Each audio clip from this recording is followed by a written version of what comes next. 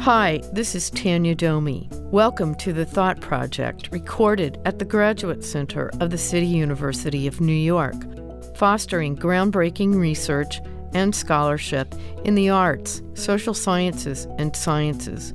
In this space, we talk with faculty and doctoral students about the big thinking and big ideas generating cutting-edge research, informing New Yorkers and the world.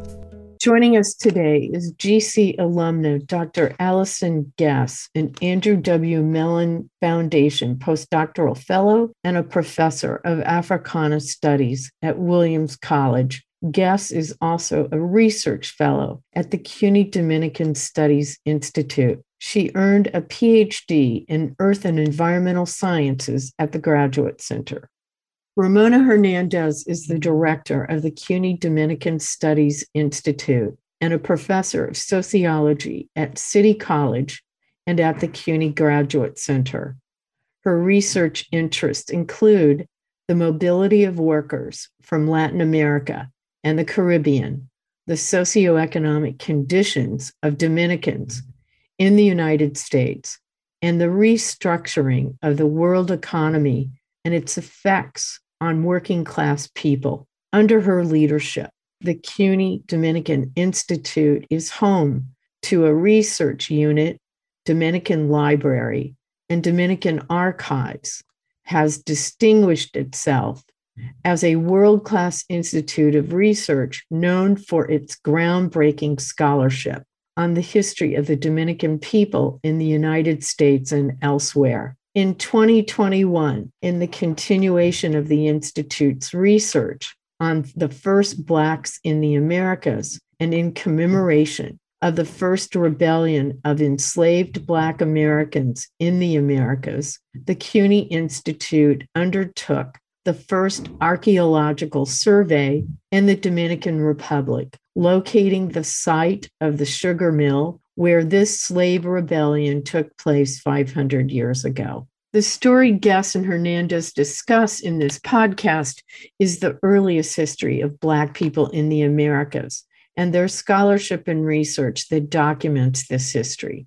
They discuss the events that took place during the Christmas holiday of 1521 on the island of Hispaniola, the Dominican Republic and Republic of Haiti contemporarily. In the United States, Christmas festivities dominate the culture during December. A good number of public media and writing this time of year highlights Christmas as a holiday to be enjoyed. None, however, highlights Christmas as oppositional Black history, which includes lessons on what freedom and democracy look like then and how it appears today. They address this gap, bringing into bear a short and informative story about long history of Black resistance during Christmas time, dating back to the Santo Domingo Revolt of 16th century Hispaniola, also known as the Christmas Rebellion. Its 500th year anniversary was commemorated last year in a national conference at CUNY led by Professor Hernandez. They also discussed the anti-Black slave laws that corresponded to this early rebellion, written by Diego Colón, Christopher Columbus's very own son, which also just had a quincentennial observation on January 6, 2022. As these early slave laws relate to other laws throughout the history of the United States that have limited Black people's freedom, including the Black codes of the U.S. South and more contemporary practices such as stop and frisk and broken windows policing in New York City as an example. It is important to highlight this history, its tortured legacies of the first slave rebellion. Welcome to the Thought Project, Allison Guess and Ramona Hernandez. Thank you for being with us today.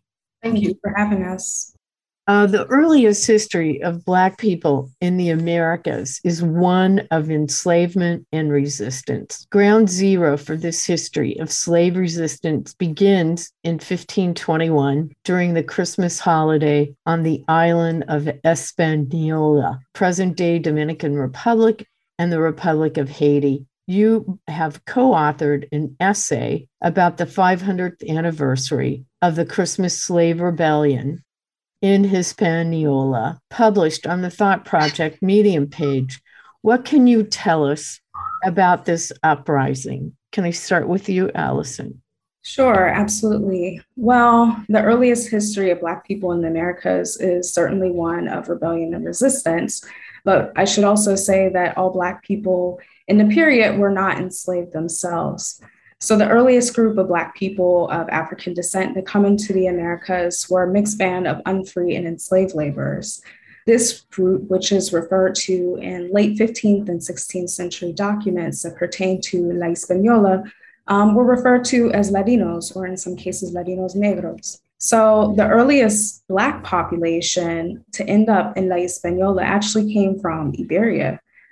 These Black people were literate. They were very well versed in the languages spoken in Iberia, such as Spanish, Portuguese, and perhaps even Italian. And they were likely Christianized, or at the very least, they at least purported to be Christian. We must remember that for the several centuries, Spain actually was also controlled in some ways by people who were, described as the Moors. And so this would also mean that in the Iberian Peninsula, there was a Black population as well as people from various religious and various other ethnic backgrounds 800 years before, we're even getting into the place that would eventually become the Americas. So I think it's quite early in the alleged conquest of what would become the Americas of people of African descent, living in Iberia, were identified by Imperial Spain as kind of a sort of convenient labor force that could be used in the extraction of the land of La Hispaniola. And I often refer to these early Black ancestors as unfree because it's not exactly accurate to think of these people as necessarily free. And I think also there's need for an understanding of their subject position that goes beyond the free and enslaved binary. So I refer to these ancestors in my work as unfree, unless they are explicitly stated as being enslaved. And I think oftentimes when we think about the narrative surrounding Black people in this time, it limits and regards Black subjectivity to conquistadors and settlers and slaves, and even in some instances, kings. These figures are almost always stories about adult Black men in this early period, but we hardly ever hear about Black revolutionaries and liberators in this early period. So I think that's quite odd, and I think that's something to think about critically in terms of early modern historiographies that center Black peoples. To go back to your question, I'd also like to say that La Hispaniola more broadly is a fertile ground, or as you say, the ground zero for Black resistance in the Americas. But this resistance didn't actually inaugurate with the 1521 Christmas Rebellion. In my work, I simply like to think of the 1521 Rebellion as the climax of a longer and larger liberation struggle carried out by Black people on the island. We know that as early as 1503, a correspondence existed with a complaint of Black-led marronage on the island that quite possibly responded to the initial correspondence, which may have been written in 1502. And I think that that came from Governor Nicolas de Ovando, and so we know very little about that time period. But I think to go even further back, we know that even before 1503, there was rebel activity in 1493 at the Navidad settlement, which was burned to the ground. This was actually the earliest settlement of Spaniards, or Europeans, I should say, more broadly, on La Hispaniola. And when they returned back, they found the settlement burned down. This is often regarded as an act of resistance carried out by the people indigenous to La Hispaniola, known as the Taínos. But there is some research that suggests that the remains of some of the people that were found near that settlement might have been from people of African descent. So I think it's important to think about these blended histories. I think it's important to think about rebellion not as a singular event, but a long and enduring process, just as dispossession and conquest is also a process. Thank you. Dr. Hernandez, you have made a considerable focus in your career on the Dominican Republic and its history, and you actually advanced an archaeological project to document this rebellion. What are your thoughts about this anniversary and about just the context of what actually transpired there? And certainly I'm not diminishing 100 years before, but for the purpose of this podcast, and I appreciate all the clarifications, this seems to be a significant event nonetheless. I know that the world did not start there, but certainly your contribution, Dr. Hernandez. It's important for us to actually document as much as possible and bring so much flesh to the history of the rebellion of 1521, precisely because, when people think about Black African people in the New World enslaved, that system, we often think of the 19th century as the time when this happened. And to us, it was important for people to know that history of birth, organized, clear manifestation against a system of oppression happened much earlier. This time is 1521. So it was important to document this, right? The second thing for us that was important is to try to reconstruct the site of where this rebellion took place as much as possible, because this is an event that hasn't been studied enough, actually, very little. And whatever study has been done about this event had happened outside of the US. So it was not only a conversation among us that we needed to do more of this, but it's also a conversation with the US, right? Where we have over 50 million people of Hispanic ancestry and all these kinds of things. So the archaeological site, we still do not know with precision where this historical event happened. That is so important to us because it is, yes, Allison is quite correct. There has been resistances. This is what we say. Since the first day they were brought in with their hands on the back, high. Since that moment, we know that there was resistance in that place. So this is the one that we have evidence as of this moment. So we don't know whether it was in the immediacy of Rio Ligua or it was a little bit further where this rebellion happened. So for us to find the exact site, it's important because it will give much more, the historicity that is needed for people to remember this thing. It will come to substantiate that. This is why it was important for us to accompany this 500-year anniversary with the beginning of the archaeological work that we are going to continue to do. Because we went there, we found what we think is the site now. It's interesting because immediately there was a reaction by historians in the Dominican Republic who are saying, no, they're sticking to the place that they think where this event happened in a few miles away from the original site. So this is work that just began and that we need to make sure that we conclude this by finding the place where it happened. And I think that this is possible now with a kind of technology and the kind of knowledge and the kind of multidisciplinary team academics that we have in place. I think it's possible to determine the exact place. Really remarkable historical facts that you have presented, both of you, your work together, the archaeological potential findings of artifacts, these sort of things. It's a remarkable story, one that I personally never read about. I'll be totally honest with you. I actually have worked in Haiti in 1995. I was there when Aristide was returned to the country. I've it had such a significant impression on me that it will never leave me. But your historical findings and your scholarship is very significant. And I just want to say that the other thing that really struck me about your findings is that the rebellion there that took place in 1521 actually planted seeds for maybe larger rebellions or further rebellions that are really part of a Christmas narrative for Black people that's actually devoid in the culture of the United States. And some of these rebellions include Jamaica's Christmas Day Rebellion, also known as the Baptist War in 1831 to 1832.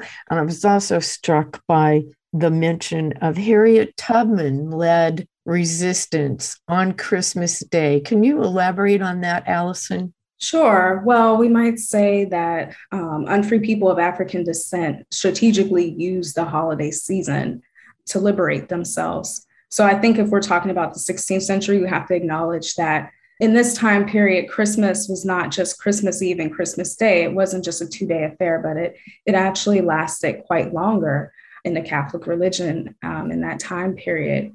So, Christmas militancy is something that is kind of talked about amongst people of African descent as a time in which many people would often plan their liberation. We know in the case of Harriet Tubman that she would often go back and forth during Christmas time because it was just thought that in this time period, the oppressors would be more busy attending to their festivities. So the 1521 rebellion, I see it as a time that kind of inaugurates that longer tradition of Black militancy during the Christmas holiday. I think that we can also link this to more contemporary efforts that have kind of looked at Christmas as a time in which consumption and accumulation is rampant. And to think that with consumption and accumulation, that therefore there must also be extraction. I think if we think about what must have been the position of those who were deemed as the Black laborers, then we can see clearly not only was it advantageous to, plan your escape and your liberation during a time in which people would have been busy looking elsewhere, but it might have also been a time in which, the extraction of your labor would have been perhaps even at its height in the beginning of the Christmas holiday or leading up to it so that people could take that time to supposedly rest.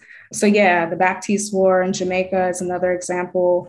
Hercules Posey, he also allegedly started it at the very least to plan his escape during the Christmas holiday. So I think that this is something to think more generously about and contextualize it within the history of La Hispaniola. Of course, it also makes sense because this is a moment which Spaniards are concentrated, extremely focused on communicating with the God above, right?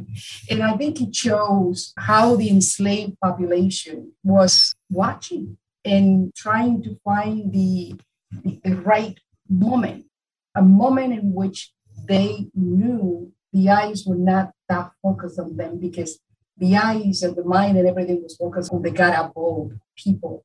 When we go back and we ask about the importance of remembering and bringing the history of 1521 back to the table, one of the things that I share with the students is that for some reason, there are people who like to insist that Black people, that some of us liked it, the business of enslavement. We didn't do much because we had a history of that. This is some of the narrative that are put on the table to justify slavery and enslaving human beings. And what this event shows is that in all of the other accounts that Allison spoke about before, is that wasn't the case, at least not those who came to La Hispaniola. The very first day they came in, the very first day that they began to resist and say, this is not right. I oppose this thing. So, and that helps to undermine that narrative that, slavery lasted all that long and all that kind of thing, because somehow we were participants and we liked it, right? Very remarkable. I really hope this podcast advances knowledge and awareness. And secondly, not only is this very chilling in my view, but Christopher Columbus's son, Diego Colón, played a nefarious role in the subjectivity of these slaves, ultimately creating a judicial infrastructure for subsequent and consequent anti-Black laws and practices, much later on called Black codes, commonly referred to as Black laws in the U.S. South of 1865, and later Jim Crow laws, which followed the post-antebellum Reconstruction in 1877. I find this really chilling. You draw an analogy into present day, including stop and frisk and broken windows. Many of our colleagues at the Graduate Center have really documented quite a bit on these practices of the NYPD. And I found this one of the most disturbing findings, but yet very important. And my only awareness is because of my work on the Holocaust, is that the Nazis really followed the Jim Crow laws and found them quite useful in their mass killing of Jews in Europe. Allison, please elaborate here. Yeah, Christopher Columbus's son, Diego Colón, was actually the author of the 1522 laws, which are known as Las Ordenanças de los Negros. And it was a decree that directly responded to the 1521 rebellion. So as you all know, the 1521 rebellion happens during Christmastime, and then on January 6th, these laws emerge, and they are the earliest known set of documented anti-Black slave laws in the Americas.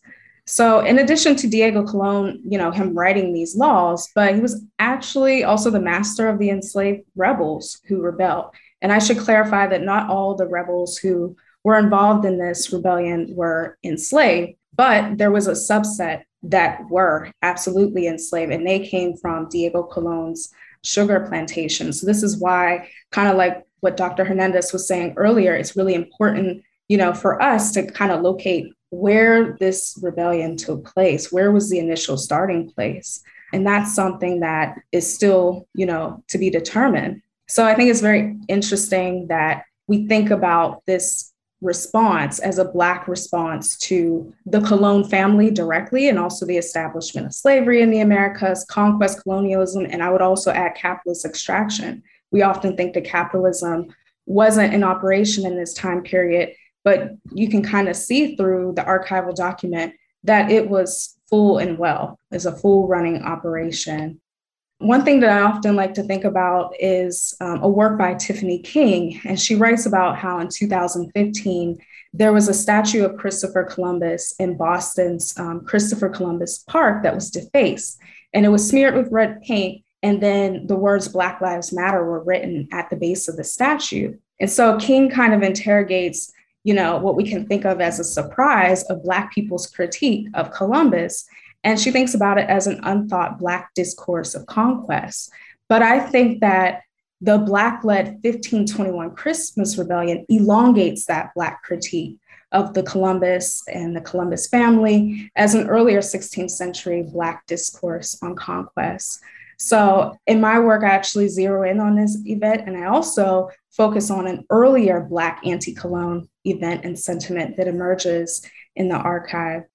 So I think it's really important that we think about the relationship that Black people have with the Colóns and the Colón family more broadly, and to think not only about how this decree in 1522 is really foundational to it, but also just really highlights a longer tradition of Black people and their critique of Colón. And if I may add, please.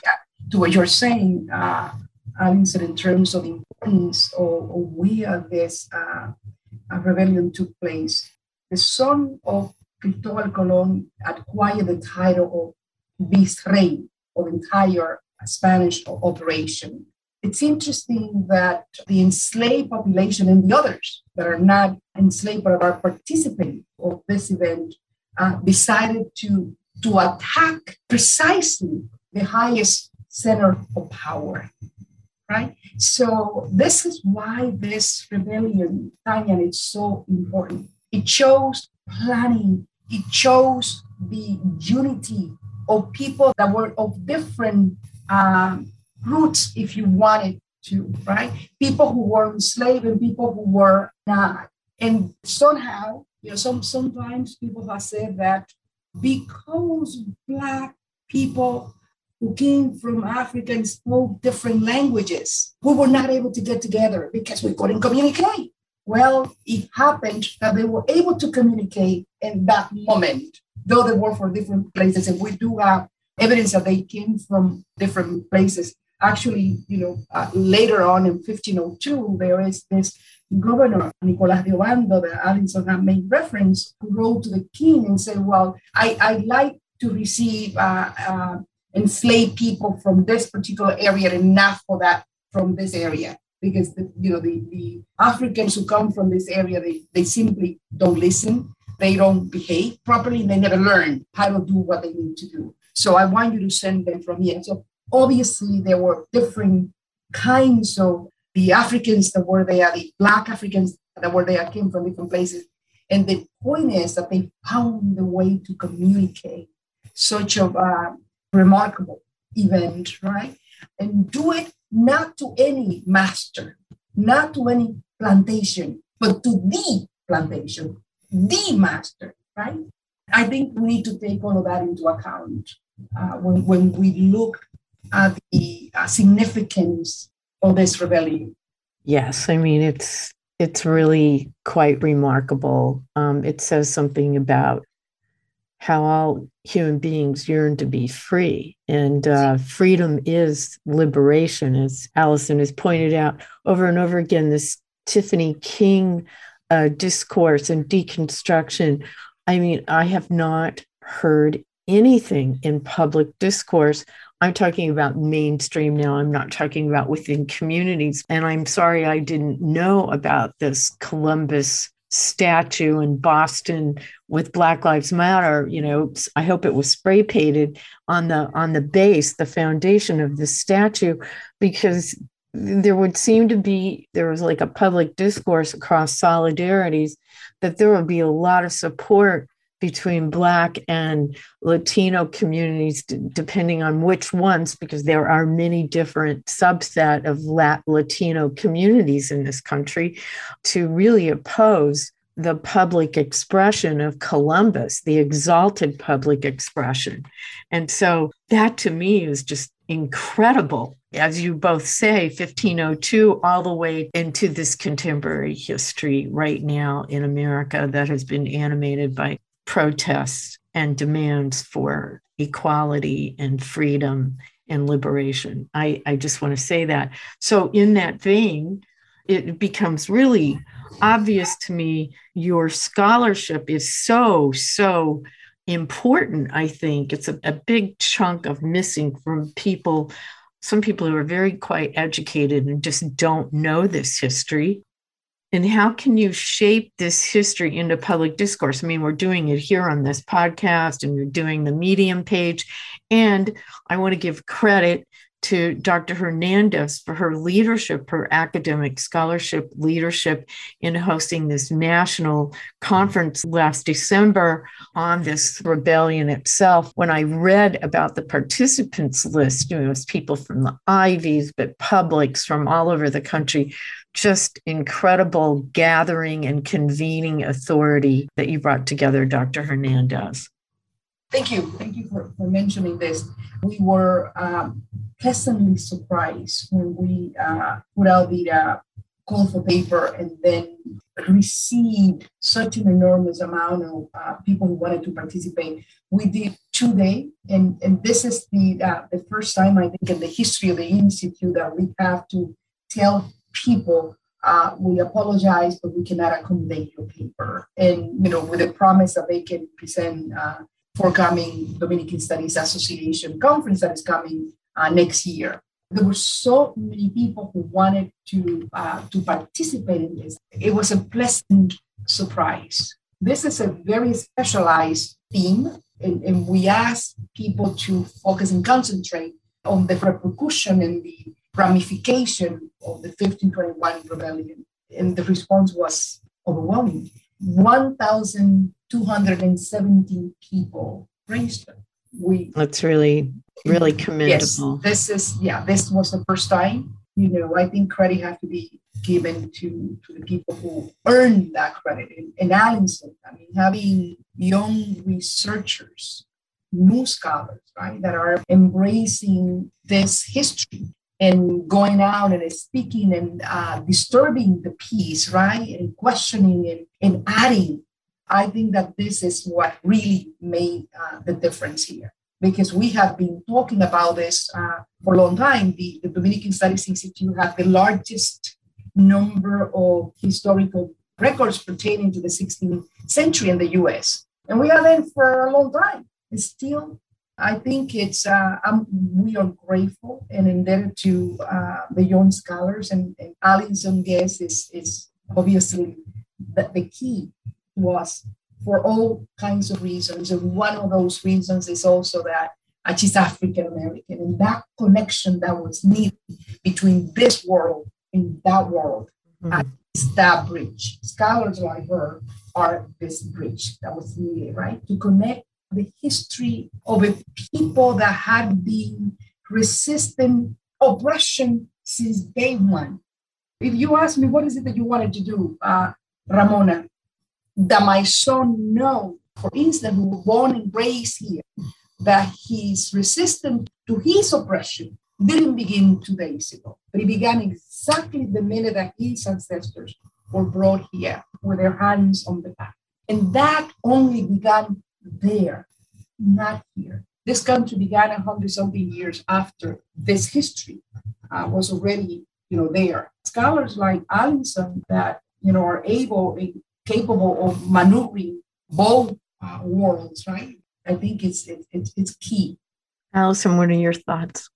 Yeah, I mean, I think that I began to interrogate the history of people of African descent in this part of the world through, Latin American and Caribbean studies. That's where I got my undergraduate. Concentration was in Latin American studies. That's kind of the way in which my curiosity was invigorated. And I think the onus is on us to really look at these earlier histories because, in comparison to places in the Caribbean and in the Atlantic world more broadly, the United States is fairly new, right? So I think if we want to understand our history, I often think that, it is about the argumentation of the past so we understand the future, right? So I think that it's important that we're looking at those deeper histories. I'm really encouraged by scholars who are really taking up Black studies and early modern studies. I think that's absolutely crucial. I think we need more of it.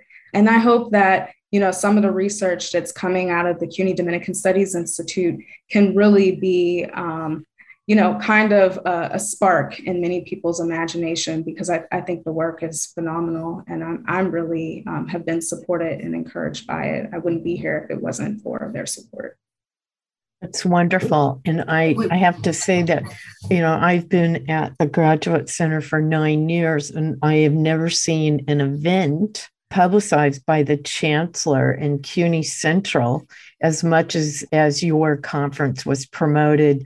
I congratulate you, Dr. Hernandez, for your leadership, for your scholarship.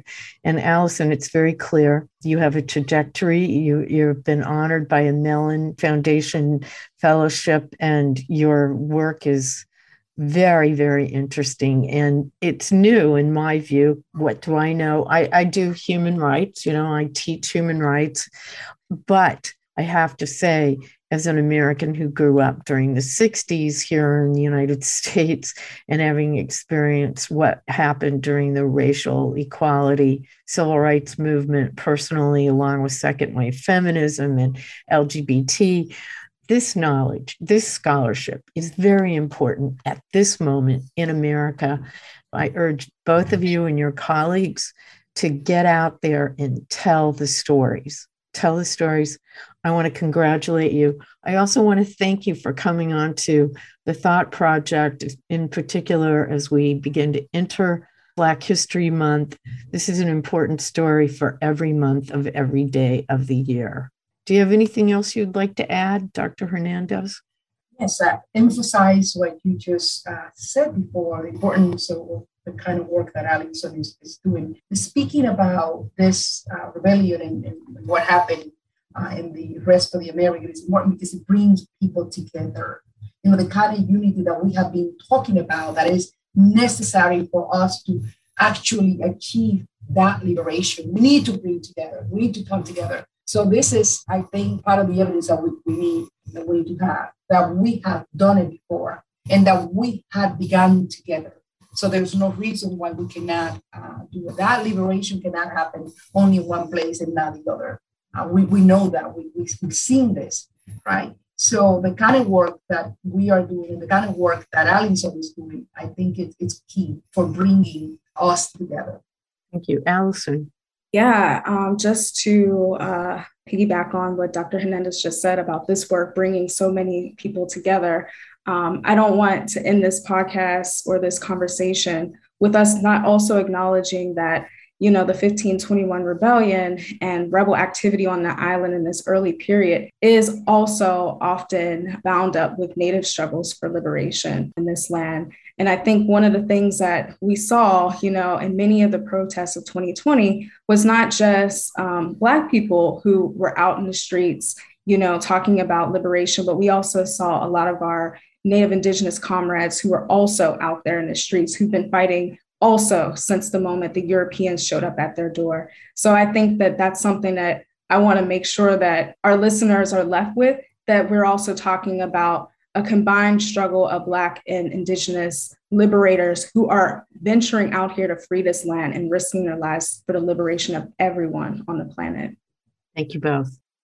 Thanks for tuning into the Thought Project, and thanks to our guests, Dr. Allison Guess, a Graduate Center alumna and Professor of Africana Studies at Williams College and an Andrew Mellon Foundation Postdoctoral Fellow, and Ramona Hernandez, Professor of Sociology at City College and the CUNY Graduate Center. The Thought Project is brought to you with production, engineering, and technical assistance by Kevin Wolf of CUNY TV. I'm Tanya Domi. Tune in next week.